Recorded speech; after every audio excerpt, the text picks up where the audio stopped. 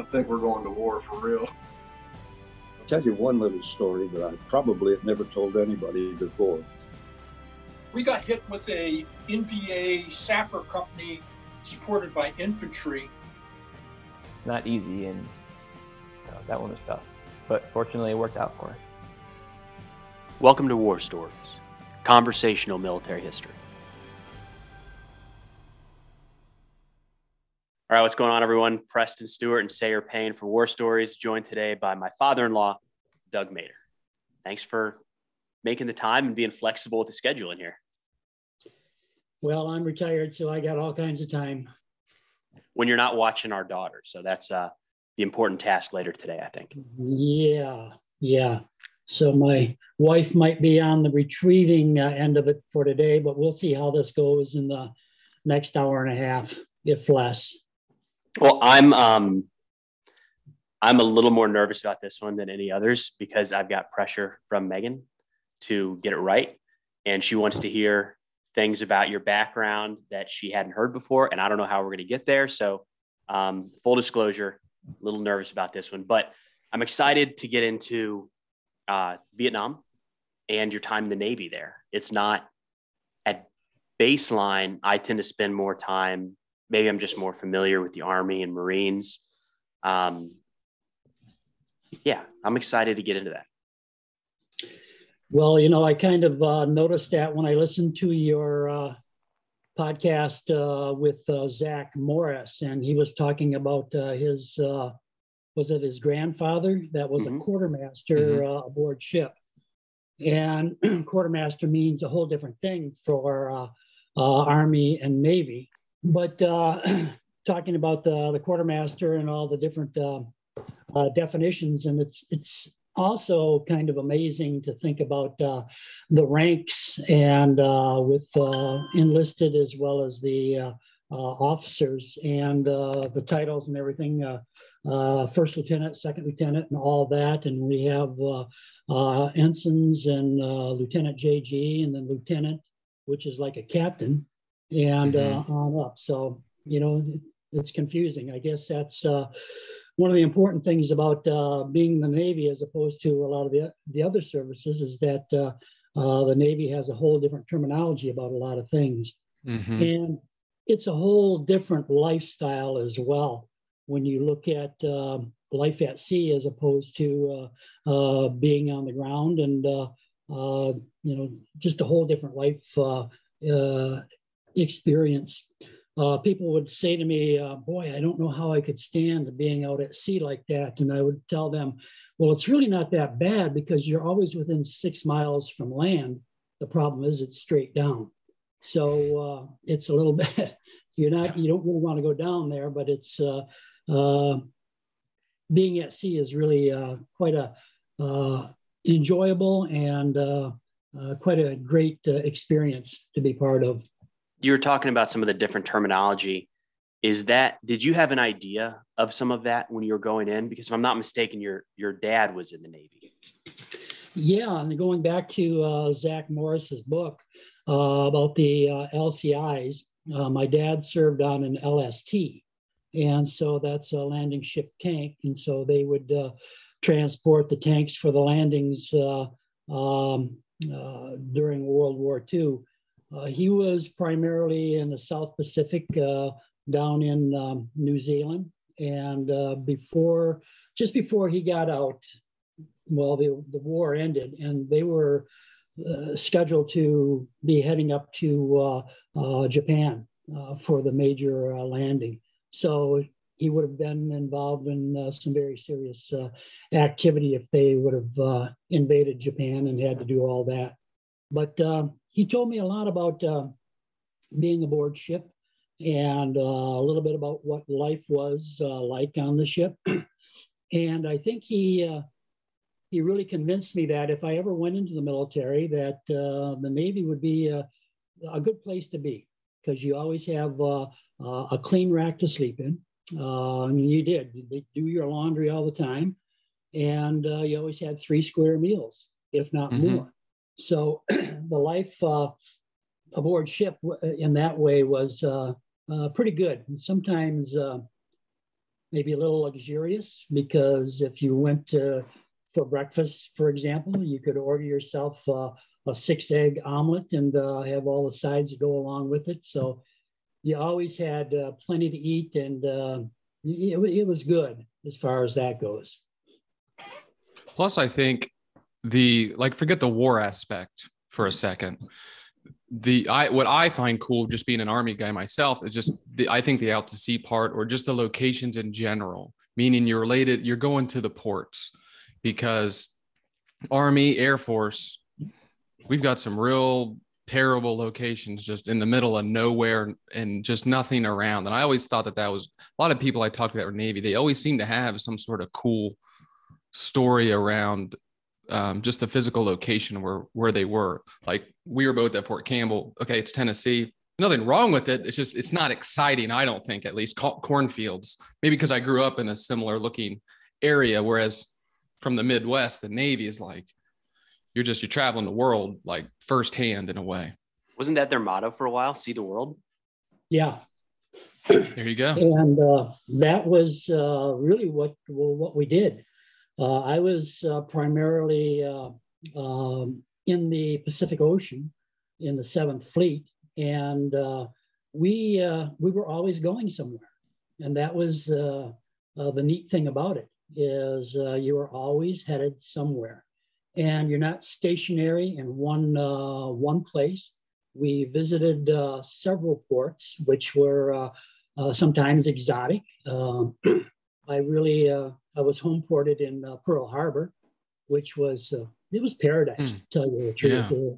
Hawaii is beautiful, and but we traveled over to Southeast Asia, which wasn't that beautiful. But we went to Hong Kong, went to Japan, and Philippines, and did a lot of stops as we went across. So got to see parts of the world that I never would have seen before. So that was really enjoyable, and it was really fantastic to deal with as a 19, 20-year-old, because boy, you're out there on your own, and you really didn't have a lot of responsibility. Being an enlisted person as I was, I didn't have a big job that I had to be trained at or whatever. I was out there and just enjoyed the time that we were there. And I do have to say that I enjoyed it. I was talking to a fellow this morning. We have a group of men that get together at our church, and he was in the Air Force, and we were talking about our time in the service. And he says, it was the best thing that I ever did, but I don't want to ever do it again. And I've said that many times. It was the best experience for me, but I don't want to go back. I don't want to do it again. Being 19, 20 years old, it was an adventure. And you're invincible. You don't worry about, is the ship going to go down? Is something bad going to happen? You just were there, and you were doing what you had to do. So it was an adventure. What was what time period are we talking? Well, I'll give you a little bit of a rundown as far as how I went into the Navy. And I joined in 1970, right out of high school. And what I joined was the Naval Reserve. And so I became what they called a 2x4 sailor, where I did 2 years of active duty and 4 years of reserve drilling. Sure. So we did those 4 years back home, but the other 2 years were wherever you ended up being stationed. So it was during the draft, 1970, that was still going on. I had several friends that were drafted, and but they ended up in Germany. None of my close friends ended up in combat in Vietnam. So, I was kind of wondering, what do I want to do? Do I want to wait for the draft to see what happens? Or should I be proactive and go ahead and join one of the branches? My mother was very concerned that I was going to get drafted. And you know how mothers are. They want to put their arms and their wings around their children, especially their only son. So she convinced me that why don't you join the Naval Reserve, because she had heard about this 2x4 program. So myself and a buddy of mine, we looked into it, and so we ended up deciding to go in together and join the Naval Reserve. Again, listening to my dad, a clean rack and 3 square meals, and not a bad lifestyle. So went down and joined up.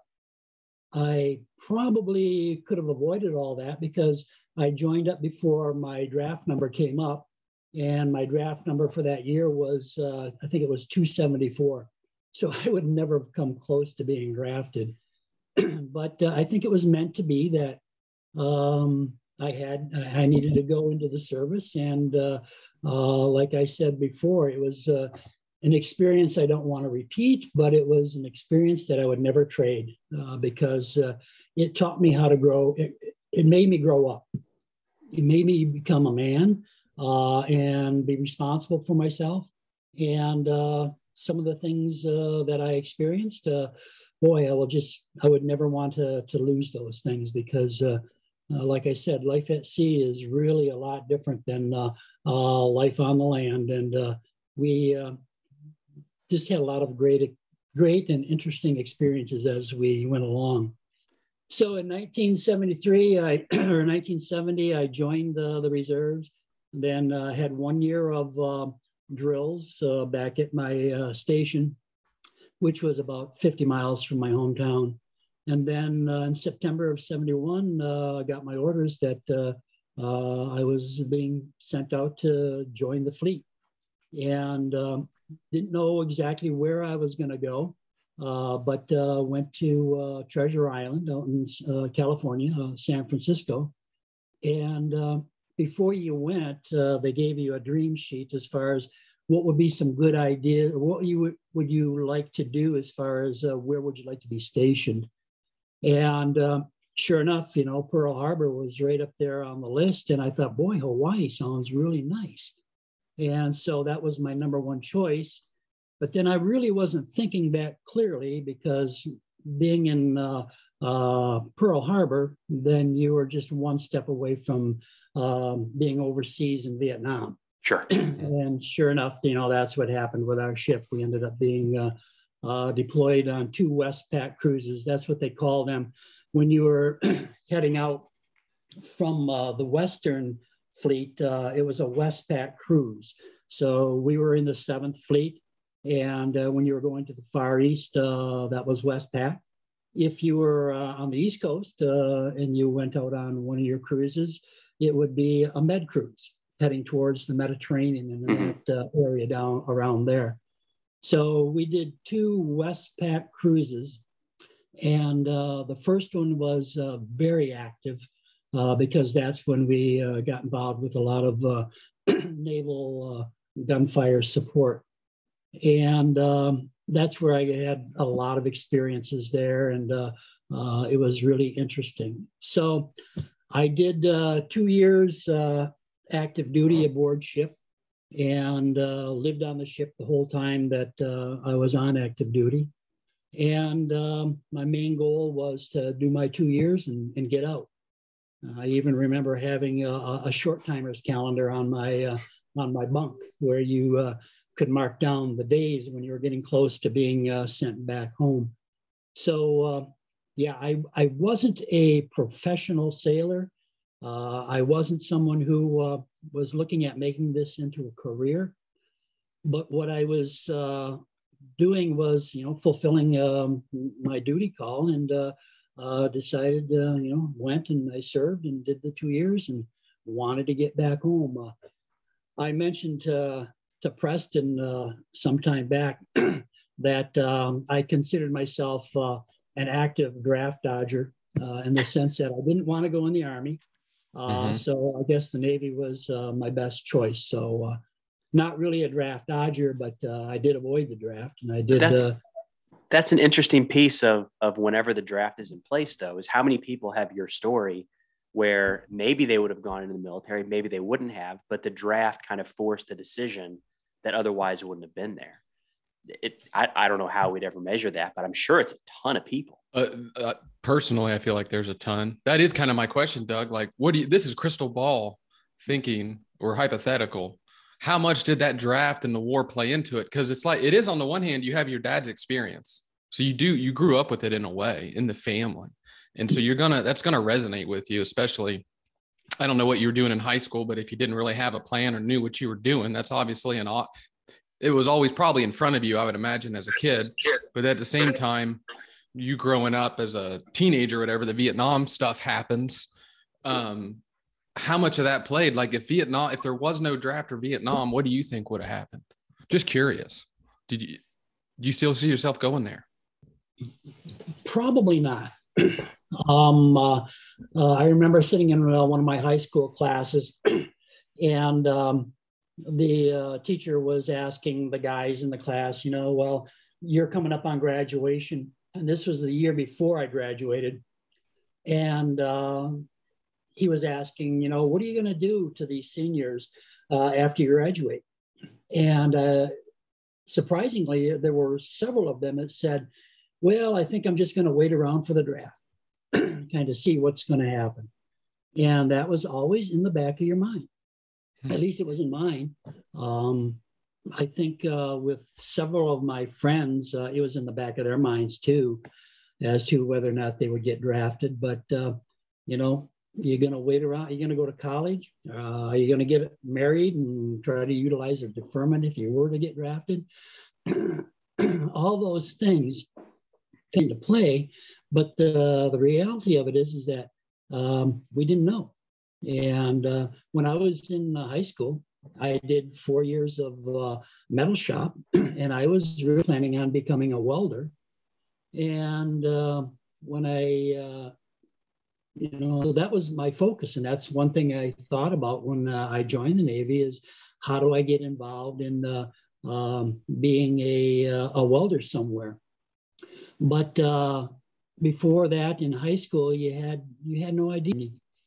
You don't know what you really want to do. Some of you guys probably have a feeling that you really wanted to go into the area. You really wanted to excel, especially, if you're going in as an officer, you have a different mindset than a lot of us, in the sense that it could be a career for you. It could be a big step for you. And like with Preston, going to West Point, it was a mandatory part of his West Point commitment. So, but for me and for, a lot of enlisted men and women, there really wasn't much, I don't think a lot of thought as to what I would be doing or where I'd be going from there.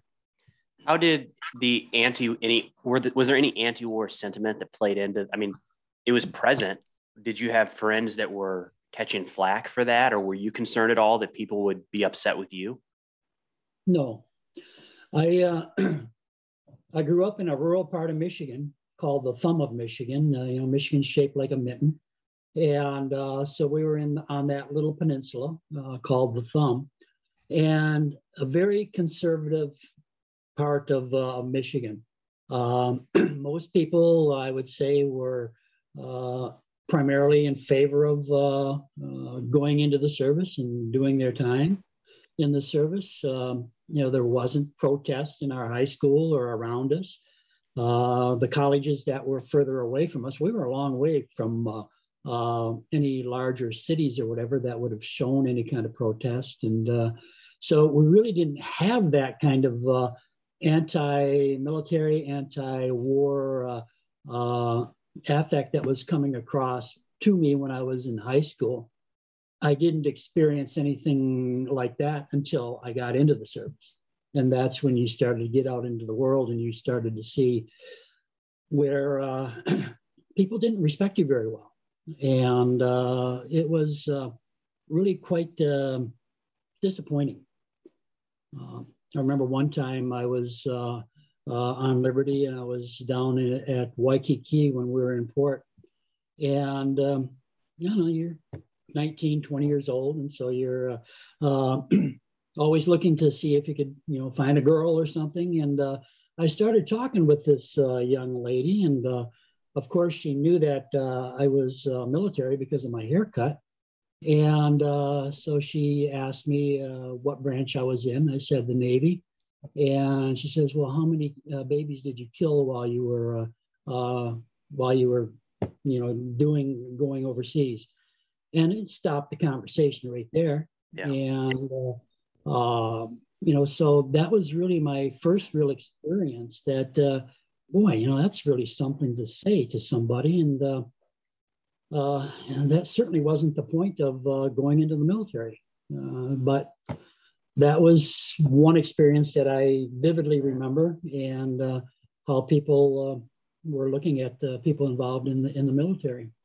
That's a tough thing to tackle emotionally for anybody. But I think we forget, or I forget, that a lot of times the people on the receiving end of that are 18 or 19 or 20.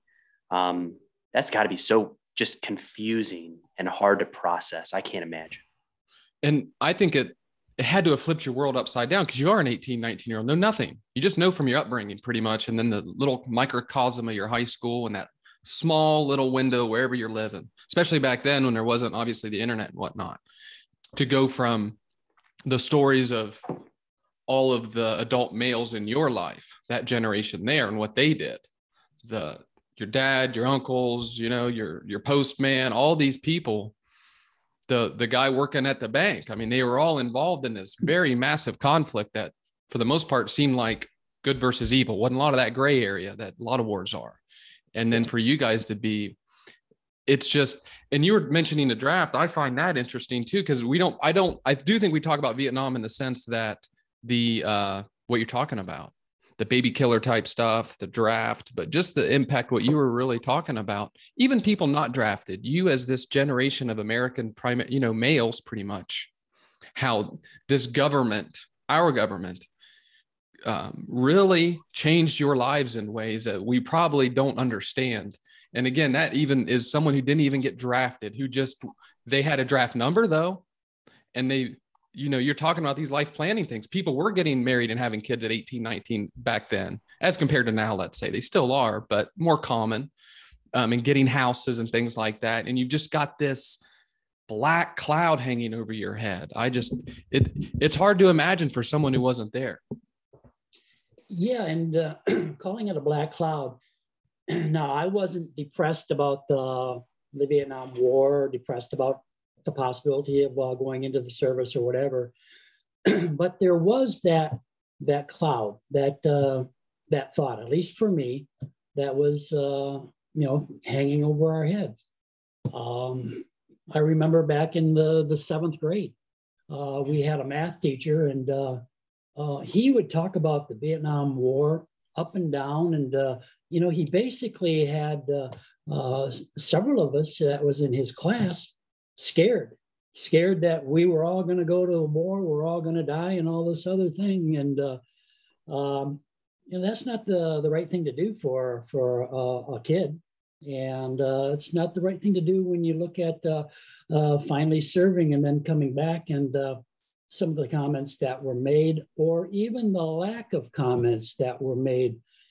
Thank you for your service. I tell you the truth, that kind of bugs me, because you never heard that 50 years ago. You never heard that when you came back. Well, you got off active duty, you came back home, and might as well have been people looking at you and saying, well, where you been for the last couple of years? And, so you don't talk about it. You feel as though what you were involved with was certainly not appreciated. And it was an experience that I guess was just mine. It wasn't anybody else's. So thank you for your service. I think it's a nice comment right now. And but in the reality of it, it's really kind of hollow when I think about it.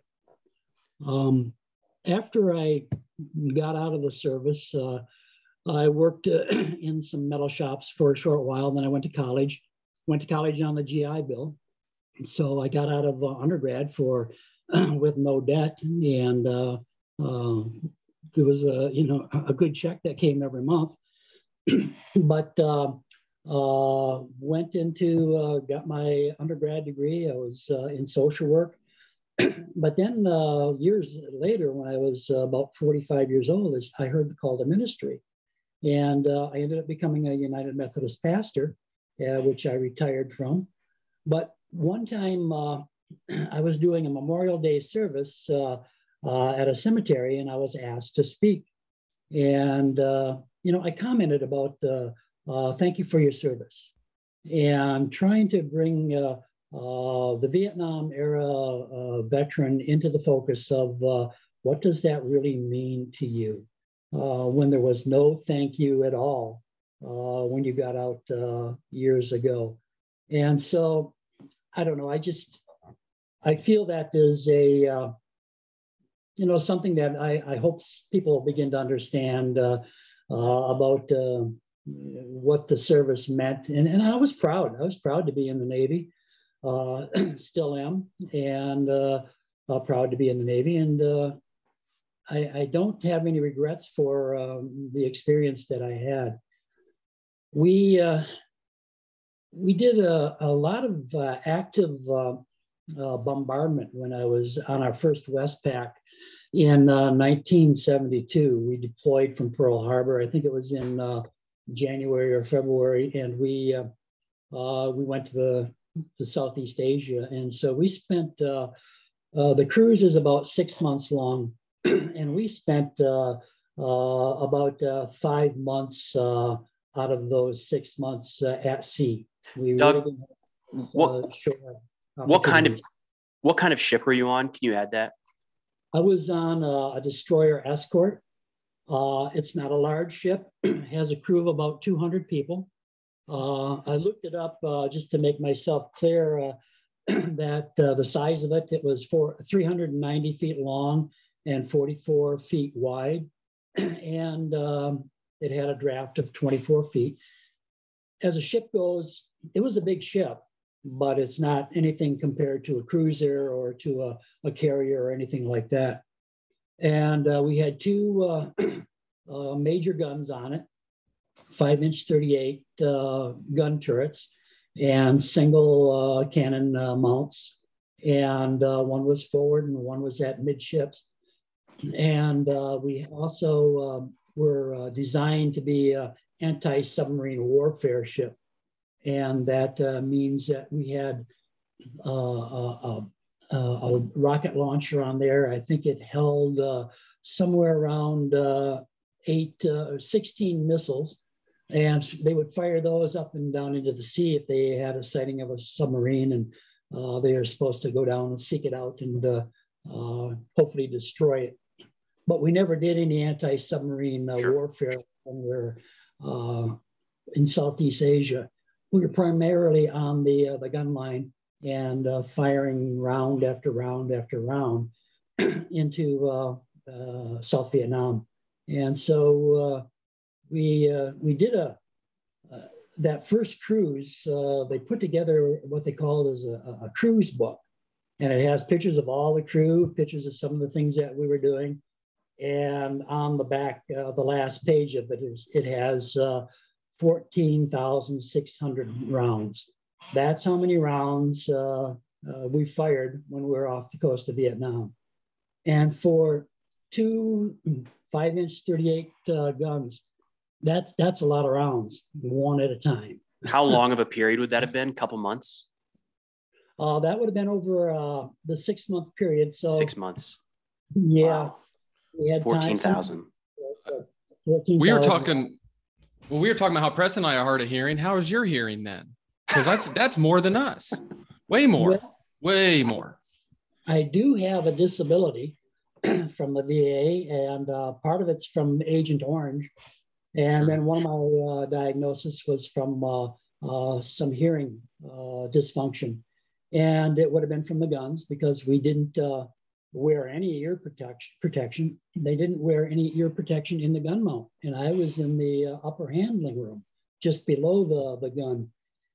And yeah, it could be very loud and very constant. You talk about your experience with around going off, and how you couldn't hear for a little while. I had one of those experiences myself. I was in the upper handling room, and the hatch to the main deck blew open. It wasn't secured correctly. And so there we were with the gun firing basically over that door, and just making all kinds of noise. So I took it upon myself to reach out and grab the hatch to close it before they fired any more rounds. But apparently they had one more to go. And so that cannon fired right over my head and basically knocked me back across the passageway. That could kill you. That could kill you if you're close enough to it. And so when you say close enough, are you meaning kind of close to the muzzle to where it actually comes out, the blast?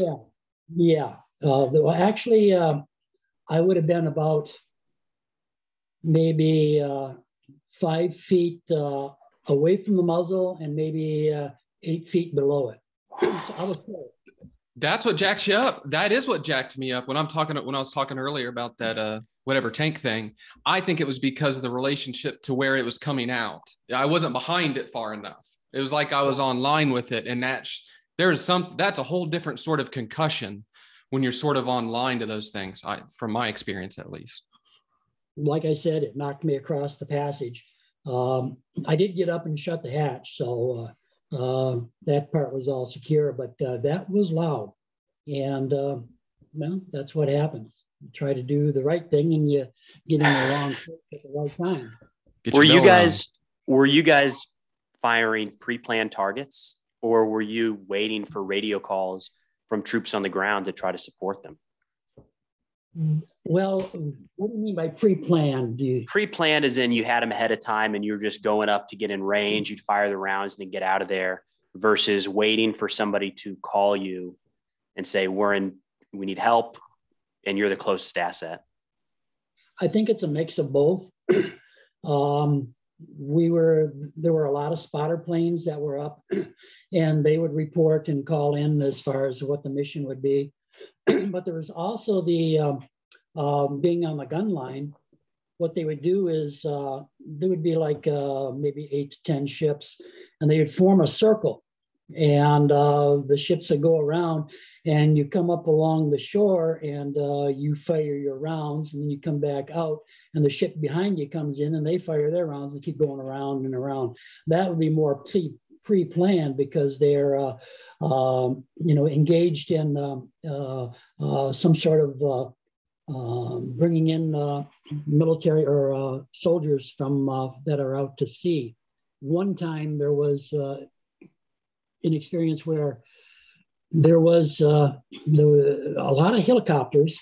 There was a helicopter ship further out to sea, and we were going around and we were firing our rounds.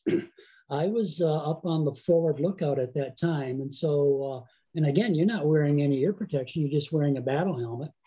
And we were firing our guns. All the other ships were firing their guns. There was smoke, there was cork, there was everything going all over the place. And then there would be a lull, and then there would be this wave after wave of helicopters. And I think in '72 they were bringing in the South Vietnamese army, and so they were having some sort of an invasion on shore at that time. And so that's kind of what we were involved with quite often. And then there's other times when we would be on station and we would get a call to a mission, and a lot of times in the middle of the night, where we'd be firing round after round after round. In my compartment, where we slept and lived, basically, you could hear the hoist from the lower magazine. And if it seems like on the mid-watch, 12 to 4, there was always more activity going on then, plus the daytime bombardments. But at night, they did a lot of it. But you'd be laying in your rack, and if you had the mid-watch, you would start hearing that hoist start to crank, and you start saying, oh boy, it's going to be a busy night. So they were bringing up the shells and getting them all ready to do their next firing mission. And that, again, you're not so fearful of what's going on with the firing missions and also with the projectiles that you're handling. But when we're in the upper handling room and trying to get all the projectiles ready to send up to the gun mount, we would always try to get a little bit further ahead, because there were times when they wanted more and more and more, and we were just waiting for that hoist to get up, bring up more powder, more projectiles. And they had these brackets around the upper handling room that you're supposed to strap the shells in.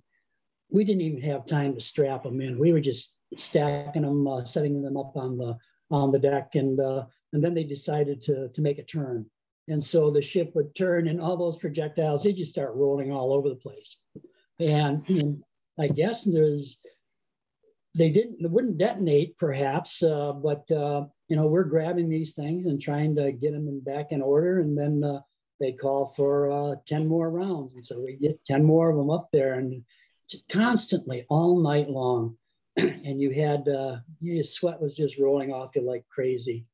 And these ships, going back to Zach Morris talking about the LCIs in World War II, they didn't have air conditioning. We did have air conditioning. Our ships were air conditioned. Nice. They were comfortable. But when you're working like that, it's still working. How heavy was a round? And real quick, so were you an ammo bearer or loader? Yeah. Like, what was your job? I was basically an ammo bearer below the gun mount. Okay. I did a little time up in the gun mount, you throw the shell in, the powder canister, and then the shell in, and then they'd fire from there. But most of my time was in the upper handling room, just below the gun mount. Got it. And how heavy were these rounds that you were always having to handle? Oh, well, have you handled a 5-inch 38 or? No, that's what I'm saying. No, clueless. What's that compared to on the artillery side? Like 105 millimeter? Even those rounds, like I was an infantry guy, so I just wasn't around big guns. They probably weigh 20 pounds. Okay. Maybe 25. Sure. They weren't terribly heavy. And we just get them up there and throw them in the hoist that goes up to the mount. And the canisters with the powder, those were light. But they were maybe 20 pounds. Sure. What was the enemy threat that you had to be concerned about? Or were you? Was there anything that would keep you guys up at night when you were in these bombardment roles? We really didn't face any kind of threat from the Vietnamese. There was a concern about fishing boats, and they didn't want any boats getting too close to you because you never knew what they were up to. I didn't see it, but I heard a report of one fishing boat that got very close to our ship, and they opened up on it with a 50 caliber machine gun, and that pretty well took care of that fishing boat. But as far as any threats, airstrikes or anything like that, there were MiGs in some of the areas, but we really didn't face any kind of shore bombardment coming towards us. Every once in a while, there would be something that would happen, and we'd have to get out of there, and the captain would start running a zigzag course to get out. And so we did get fired upon a little bit, but nothing that we really had to be worried about. It was possible. Who would have been shooting at you? Sorry. Who would have been shooting at you? It would have been North Vietnamese. Well, like how, I guess, because I'm picturing this big metal thing out in the ocean. How are they, like, what are they shooting at you with? How are they getting even close enough to where this is a thing? They'd be some kind of, well, we'd be probably within 2 or 3 miles of shore. And so they would be firing some sort of a cannon from infantry or artillery from shore. So what they were, I could never see them. I never saw any activity that was on shore, because most of our rounds were going to go in about 15 miles. And, so we were back there 15 miles away from where they were landing. B-52 strikes, those were interesting because they would drop their load of bombs, and we would be sitting about 3 miles offshore, and the B-52s would be dropping their bombs somewhere around probably 10, 15 miles inland. We didn't see the B-52s, we didn't see the bombardment, but we felt the concussion. Really? It was so strong that it shook our ship. You know, you're standing there and you just feel it rattling because of the amount of bombs that they were dropping on Vietnam. Holy cow. Wow. Yeah, I think Imagine what it's- it felt like. They were in bunkers right below it, and you felt it 15 miles out in an ocean. yeah. I wondered how could anything survive. But they've been at war for so long, they had all their trenches and their tunnels and everything, so they were all below ground. So I don't know how much damage we were really doing with all of that bombardment. This was a phase where we were starting to withdraw troops from the ground, from within Vietnam. Is that correct? Yeah. 71, 72? Yeah, most of the Army and the Marines were pulling out, but the South Vietnamese were still very active. And I was reading one of the Time Life books about what was happening during 1972. It's probably what it was reported in that book was that it was probably some of the most vicious fighting that was going on, but it was the South Vietnamese fighting the Viet Cong and the North Vietnamese in their homeland. So we didn't deal a lot with the U.S. Army or the Marines. There was one time I was on the motorboat crew, and we went ashore. We had to pick up a Marine and bring him back to our ship for some reason or whatever, but we didn't face any fire from that or whatever. Although I think the Lieutenant J.G. that was aboard our motor wellboat was more nervous about everything than any of the rest of us. He was standing there with his gun and he was ready to shoot. To take them on. He was taking them on, but nothing. You mentioned Agent Orange earlier. I don't normally think about that with the Navy. I think of it with the soldiers on the ground, soldiers and Marines, or maybe even the Air Force that's dropping it overhead. But how does that tie in with the Navy? Well, I sat on a jury trial one time, and it was about one farmer who was spraying his field with herbicide, but his neighbor's farm got sprayed by the herbicide. And so it ruined part of his crop. It's what they called drift. And what they finally determined is that, yes, the Agent Orange was dropped on the jungles of South Vietnam, but they didn't take into consideration also that there was drift that took place, and apparently drift had come out across into the sea.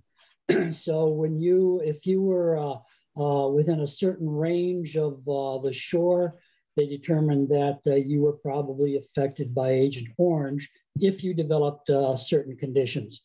And one thing I developed was diabetes. And my doctor at the VA said, you ought to file a claim about that because they're looking at the Navy as being recipients for disability for Agent Orange. So I didn't think much about it, but I filed the claim, and lo and behold, I got a disability out of the whole thing. That had to have been just a shocking amount of Agent Orange, which is a pesticide, a defoliant. I'm sorry.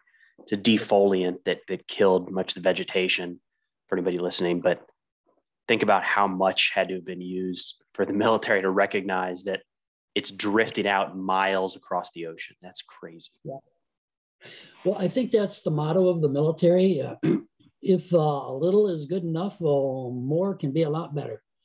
So they probably used a lot more than maybe what they needed to do. I don't know.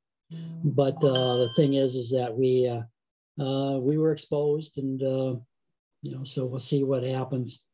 And the one thing that I'm concerned about with you guys are those burn pits that you were involved with in Afghanistan. So that could be the next Agent Orange.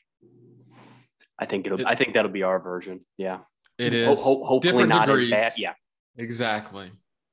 Like I don't think it was as bad in general as what Vietnam was, right? Just from all things considered, and Vietnam wasn't as bad as whatever your dad had to do in the Pacific Theater, which was nuts. And that's all progress, but they all have their issues. That's for sure. There's lots of, unknown hazards. It's like you're going there. It's like, well, I'm kind of expecting to get blown up or shot at a minimum. Whether it hits me, it's a little different. But to think like all this other long nagging cancers and things like that accumulate as a result.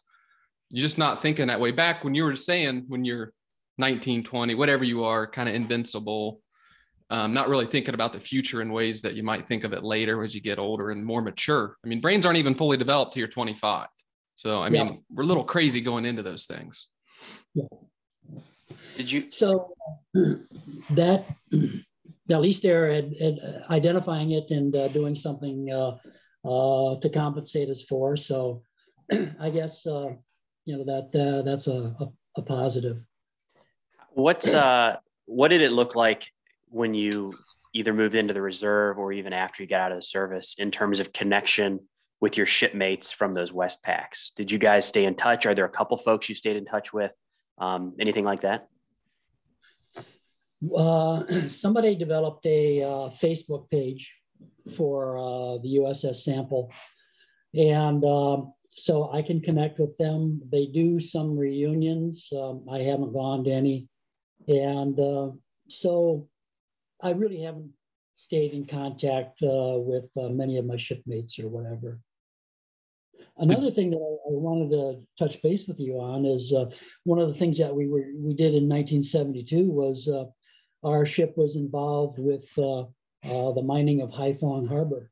So one of my claim to fame, I guess, is that I was probably further north in North Vietnam than most people, but at least I wasn't held prisoner or whatever. But at that time, President Nixon was trying to up the ante with the North Vietnamese, and he was working towards freeing the POWs. And so one of the stressors to put on them was to mine the Haiphong Harbor.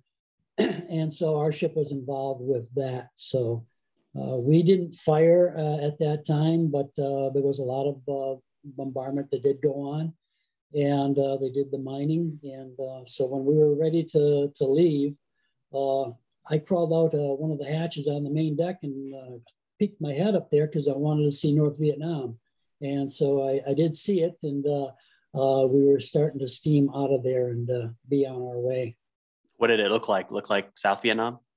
It looked like, yeah, it was something that we would see on land from a couple miles at sea. But we still an experience. You knew what you were seeing as you soaked it in, which is kind of, you could appreciate what you were doing at that time, which is cool. Yeah. And, there were MiGs and things. We were at general quarters.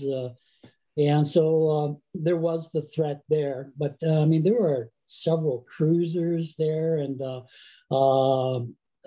just a lot of ships that were involved in all that, and aircraft carriers that were sending planes over. So, yeah, that was a pretty kind of an exciting experience to take place there. Maybe this would have been that time, but did you ever have an experience in the Navy where you're able to look out over the ship and see a bunch of other U.S. Navy ships? To me, that's always like the coolest scene in movies when they recreate it, when somebody looks out and sees just the vast expanse of the U.S. Navy. Is that realistic? Did you get to see that? Not to that degree. You look at D-Day, that would have been impressive to see all those ships out there. But when we headed over on our first task force, there was about 10 or 12 of us that all went together. Mm-hmm. So we're in that formation, and we did maneuvers and everything while we were heading across the Pacific and everything. So that was impressive to see all the other ships and everything. And working with an aircraft carrier, that was always impressive. We several times refueled from an aircraft carrier. So they come up alongside and they run a hose across, and they plug it into your valve there on the main deck, and they pump you full of the fuel so you can keep on going. I think that speaks to how big aircraft carriers are. Yeah, It's- and, Yeah, impressive. Even the refueling, like you're talking about. I don't even know how you go about refueling the aircraft carrier then from that point. yeah, It's just you're in the middle of nowhere. Yeah, and they're out to sea for a long time. Well, Yeah. there's oilers out there too. Tanker ships that are always filled with the fuel for your boilers, and so they would go back and forth from ports to refuel themselves, and then they would come out and they would refuel other ships, and they probably were refueling the carriers as well with the various jet fuels as well as the operational fuel. I think it was JP. When your term of service is up in that experience there, because everybody on that ship would not have gotten out of the service on the same date. So do you cycle back one at a time, or do you wait until they come back, or what does that look like? Pretty much one at a time. When I got off ship, I got off with 5 other guys. They were not all in my same division. And so we were transferred, and that's another interesting thing about being at sea. We didn't walk off the ship. We transferred the same way you refuel. They run a line across to another ship, and they put you in an aluminum basket with a little teeny flotation collar around it, and they send you across. And so that's going across on the High Line. And so you go from your ship over to the next ship. And so that's how I got off my ship. Leave it in style. Yeah. And yeah, you were a replacement in a way that just everybody was in Vietnam, right? Just the guys like fall into a platoon as individuals. That sounds like what you did just when you're talking about taking notes or ticking the days away. Those were your individual days, not the unit's days. Is that right? Yeah. Yeah. Boy, that's different too. That's a whole other thing with Vietnam. And I don't know, that affects things. Again, I think we at least got to train up together, and we all come back together, and everybody scatters after that for the most part, but not everybody. But we were a cohesive unit that deployed. World War II, cohesive units that deployed. Didn't even know when they were coming back. You did, and we did. So they all had their own nuances, but that individual thing, that is unique. Yep. You got your orders one day, and you were going to be leaving in a couple hours. So get your sea bag ready and head out. And I knew it was coming, but I didn't know when. So my sea bag was ready. So I knew that I would be getting off sometime within the next week or two. So just waited. Then back to Pearl Harbor, to the West Coast, and back to Michigan? Back, I went from being transferred to that oiler.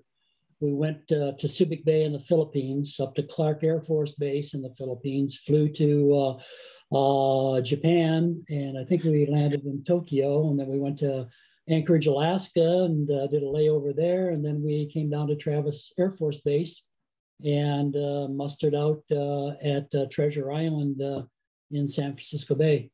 That's not the route I would have expected. Yeah. So it's funny how it's the same way you went in and the same way you came out. I deployed from Treasure Island, and I was the only one that was going to my ship. And I don't think there were very many other sailors that were on the flight that sent us over there. So, you kind of were individual. So interesting. Yeah. So well, you came home as an individual too. It's not only that you served as an individual, you came home as an individual. Yeah. Back to your community and all that stuff, like what you're talking about earlier. Having to explain your absence. I feel like what you're describing is almost like a prison sentence. You just got out. You don't want to tell people where you were for the last couple of years. Mm-hmm. Yeah. Yeah, because you just really didn't talk about it. And you didn't think anybody was really that interested because nobody would ask you questions about it. They were going about their own business, doing their own thing. So I guess I figured out what was going to be my own thing. And, but I think that could be, I think a lot of Vietnam veterans feel the same way. My brother-in-law, he was Army, and he was in South Vietnam. And he was down here visiting with us, a month or so ago. and we started talking about this stuff. And he said, nobody paid any attention to him either. He just happened to come back, and you were done. And there was no feeling of what you were doing was really of any value, and especially with the protests that go on. Sure. Did you have these conversations with your brother-in-law over the years, or is this a more recent thing that you were discussing? And I think it's because of you guys, because what you're doing here is, I think, a really good service for us to hear everybody talk about military experiences and what had taken place during your time in the service. And I think what you're doing is you're solidifying a lot of veterans into an understanding that, wow, there really is some interest out there. And not that we want to brag about it, but the thing of it is it's nice to tell your story. And Preston and I have had some conversations, and I really appreciate him as far as what he has done with West Point and all that. And your involvement with ROTC and serving your time. I appreciate what you guys have done, but I really appreciate too what you're doing now. And I hope people are beginning to gravitate to that and understand. That was that works as a paid advertisement. So, well, good. Yeah, no, we appreciate that. Yeah, it's very nice. I mean, that's the feedback that what means, the most to us. But I can only speak for myself as a kid of the 90s, basically growing up. I do think that while you guys never got that from your cohort group, let's say your peers growing up with the society that you were in, regardless of even how the outcome of Vietnam turned out, and now Afghanistan and Iraq, I still think that the hard lessons that you guys learned were still passed down to us in ways that mattered. Mm-hmm. And we have our hard lessons to pass down too, for whatever the next thing is, because we didn't do it. Afghanistan is not a win in my book. Mm-hmm. And there's certainly some Vietnam parallels, but mm-hmm. I still don't think it's the same though. It's not the same as what you guys, and I think that that's in a good way, in a sense that you guys had to suffer through things that we didn't necessarily have to suffer through. Mm-hmm. And that sort of paves the ways to all those energies and the efforts that you had to go through were not meaningless, were not pointless. That's where thank you for your service comes in, because I view it as thank you for your service, I guess. That's how I kind of view it. But that is still better than being spit on and the baby killers. And it'd be one thing if the people thought that and said thank you for your service, but I don't think people think that we were baby killers over there. I do think that contextually they know that bad things happen in war zones and innocents do get hurt. But I don't think that my impression at least of the judgment of us isn't that sort of attitude. And I think a large part of that is the healing and the observation of the BS of how the Vietnam veterans were treated. Just completely despicable. Me growing up with those stories just as a child, I watched them. You guys were older men, you were my uncle and stuff, and I watched that crap. Yeah, it really bothered me. Yeah, well, at least we are able to voice it now, and we're not in a I told you so or in a bad way, but yeah, here's our story. Whether you like it or not, this is our story, and we will, I'll live with what my history has been. And again, it's an experience that I don't want to do again, but I'm sure glad that I did. It was just, life at sea is so different, of course. But to see some of the things that you can see and how you did things while you were at sea, how you replenished at sea, how you, like I said, got gas while you were at sea. And we went through 2 typhoons, and what do you do there? You hang on, and you don't go out on the main deck, but you learn to, just those experiences that were just fantastic. But when you're 19, 20 years old, They were really a lot of fun in a real sense. I remember one time I was on the aft lookout, and we were heading due west, and I was on the first dog. We have 2 watches in the morning, the 4 to 6 and the 6 to 8, and I was on the 4 to 6 watch on the fantail of the ship, and I was just looking out straight out, and all of a sudden the sky started to get bright red. And then I started to watch as I was seeing the sun come up directly in our wake. It was just coming up perfectly right in our wake. And it was one of the most beautiful sights to see that sunrise, one that I will never forget. And to be out there, nothing around you, nothing within miles, and you're sitting out there and you've got that all to yourself. Those are some moments that are really cherishable, and I really appreciated doing that. I loved standing watch on the bridge. I loved, here I am, 19 years old, and I'm driving this ship, standing watch on the helm. And I was a pretty good helmsman. I kept it on course really well. And even had a compliment from one of the officers of the deck saying, well, you're keeping it on course really well. And so, that was something that you just get the knack for, you get the hang of it. So it was fun. A lot of those good experiences. A great responsibility at a young age, being able to drive a ship, that there's no civilian jobs that they would have allowed that. You're not ready yet. You're not old enough yet. You're not responsible enough. But the military they'll give you the training for it and say, well, you are responsible enough for it. And, here are the keys. Now we're watching, but you're driving. Mm-hmm. And it's up to you to not screw up, because they're expecting you to do a good job and to focus on whatever it is at hand. And it all matters. And it's a piece to a larger whole. And those are perspectives you gain that you never would have seen growing up in small town, Michigan, USA. And I think regardless of the war part or the fighting or bombs and cannons, it's just the perspective obtained at a very young age. Mm-hmm. And there's great benefit to that.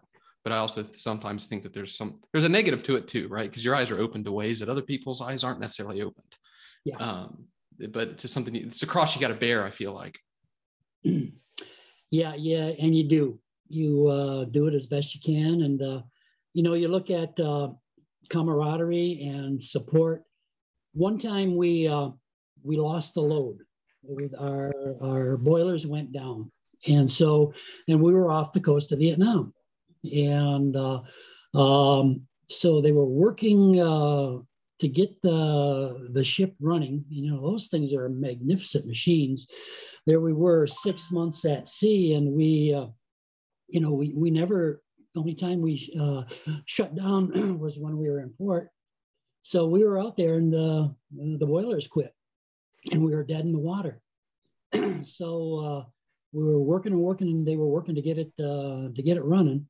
But within about 15 minutes, there was a couple of destroyers, a couple of cruisers, and there was another ship that was coming up around us, and they surrounded us, especially the cruisers, because you're a sitting duck out there. And if there were MiGs that were in the area, what a better target than to have a ship that's not going to be able to do much. And lo and behold, they just showed up on the horizon. You couldn't believe your eyes. We actually got the line across from one of the destroyers because they were going to have to tow us. But as we got tied up, they got the boilers running. And so we let go, and we went off and sailed for another day. So it was, those are just impressive things about how they come together. Preston talking about the book Tribe, that's part of the tribe part of it.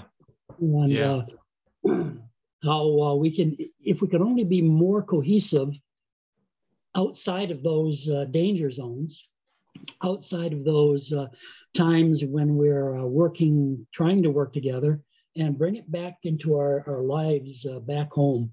and how can we work together and not argue and fight all the time. You know what I think is cool about that boiler going down story is you probably don't know anybody on those other ships that came to assist you. And I'm guessing there's probably people that were on those other ships that are telling that exact same story from the other point of view. We went as fast as we could and got right between them and the shoreline. And it's all people that don't know each other and maybe have crossed paths later in life, probably haven't. But it doesn't matter. I think that's really cool. Well, the ship that tied up to us was the USS Hamner, DD 718. So if anybody's out there, that's thank you a lot. We're there we go.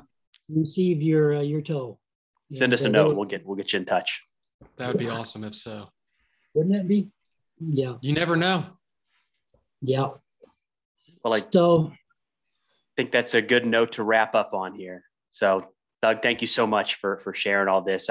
You'd said earlier that for a period, it felt like folks weren't interested in what you guys had done. You guys, your generation, your fellow veterans, and I think there are a lot that are very, very interested. Maybe it was just some loud voices at the time, but I love hearing these stories. I think Sayer does. I know Sayer does, and I'm certain we're going to get a lot of feedback from folks that are very interested in this as well. Yeah, well, I hope you do, and keep doing what you're doing, and thank you for your service. Hey, there we go. Sounds good. Welcome home. Thank you. Yeah. Hey, if you've got an extra 16 seconds, it would really mean a lot to me if you left a review for War Stories. I read every single one of those, and we'll do our best in coming episodes to maybe shout some of those out just as a way of saying thank you for taking the time. But either way, thanks for listening. We'll see you next time.